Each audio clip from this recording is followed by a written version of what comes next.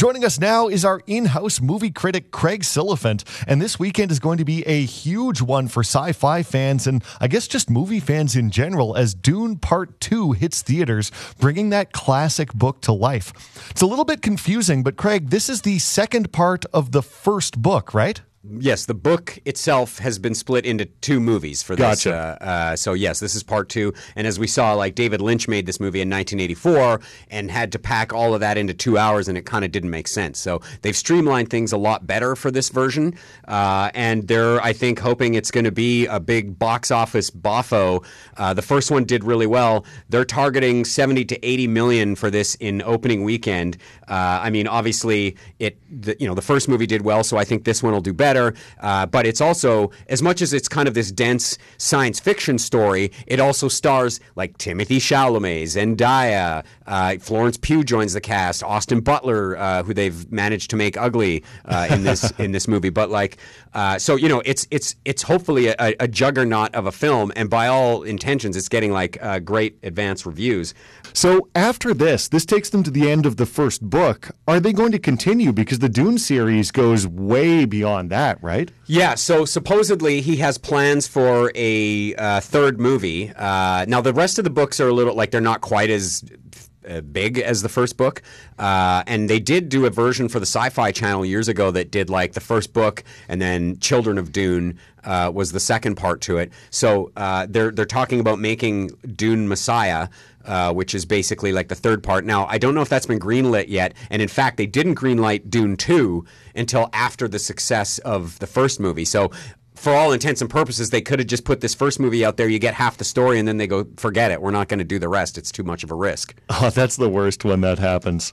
All right, but another interesting piece that you brought forward here, Craig Silliphant is with us on this Wednesday afternoon, has to do with Alan Ritchson, the actor who makes me want to hit the gym every time I see him. He's playing Jack Reacher, but he actually missed out on a huge role. Yeah, so before starring in Reacher, have you watched Reacher? Yes, I have. He's amazing. Yeah, it's great. It's fun. It's a goofy little show, but it's fun and he's good in it. But before reaching that, popularity with Reacher, Alan Ritchson had auditioned for several notable superheroes, I guess, including Marvel's Thor, and he just recently did a magazine interview where he said he auditioned for the hammer-wielding God of Thunder.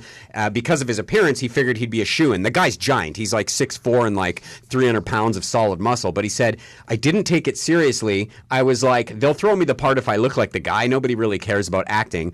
But the casting team told his reps later that he hadn't shown the craft, and then ultimately the part went to Chris Hemsworth. So, after his failed audition, he started to take the acting part more seriously, started enrolling in classes, and then got roles in shows like Black Mirror and New Girl and Brooklyn Nine-Nine, and then eventually in the show Titans, which is a comic book show.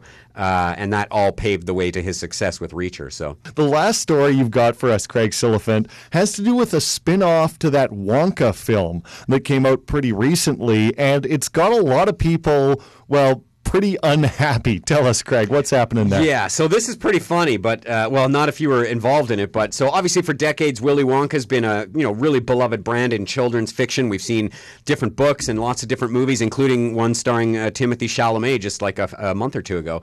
This was a story from Scotland last weekend. Social media blew up. There was reports of this Willy Wonka live experience that was, I guess, shocked and disappointing for customers. So patrons had to spend $45 for Willy's chocolate experience in Glasgow, which was sold as this fantastical immersion into the world of Willy Wonka, akin to the wonderful sights you'd see in those films. But what they got instead was a big empty warehouse with a couple of shabby decorations. Now, you can go online and look at these, but according to the New York Post, police were called. People called police. They were so angry. Parents felt so scammed by this, quote, absolute shambles of an event, and they all gathered to demand refunds. So this was coordinated by an organization called House of Illuminati. The thing was less than 10 minutes long, didn't include any of the advertised chocolate fountains decor or handcrafted candy drinks. Now, there's a photo that guests were shown that, before they bought the tickets, and I know you've seen the photo too, and it's this amazing wonderland of a photo that I guess was created with AI. Yeah, it looks great, but not real. No, but when you actually see the pictures of the event, it's literally these kind of half-ass rainbow things in a warehouse basically, and obviously they didn't have a lot of the chocolate fountains and stuff. They were gonna go there. So you can now safely add this to scammers can use AI to create fake images to sell you things to that pile. So apparently they're going to refund the ticket buyers money, but this is just madness. Craig Silliphant. You can read all of his film reviews up at craigsilliphant.com.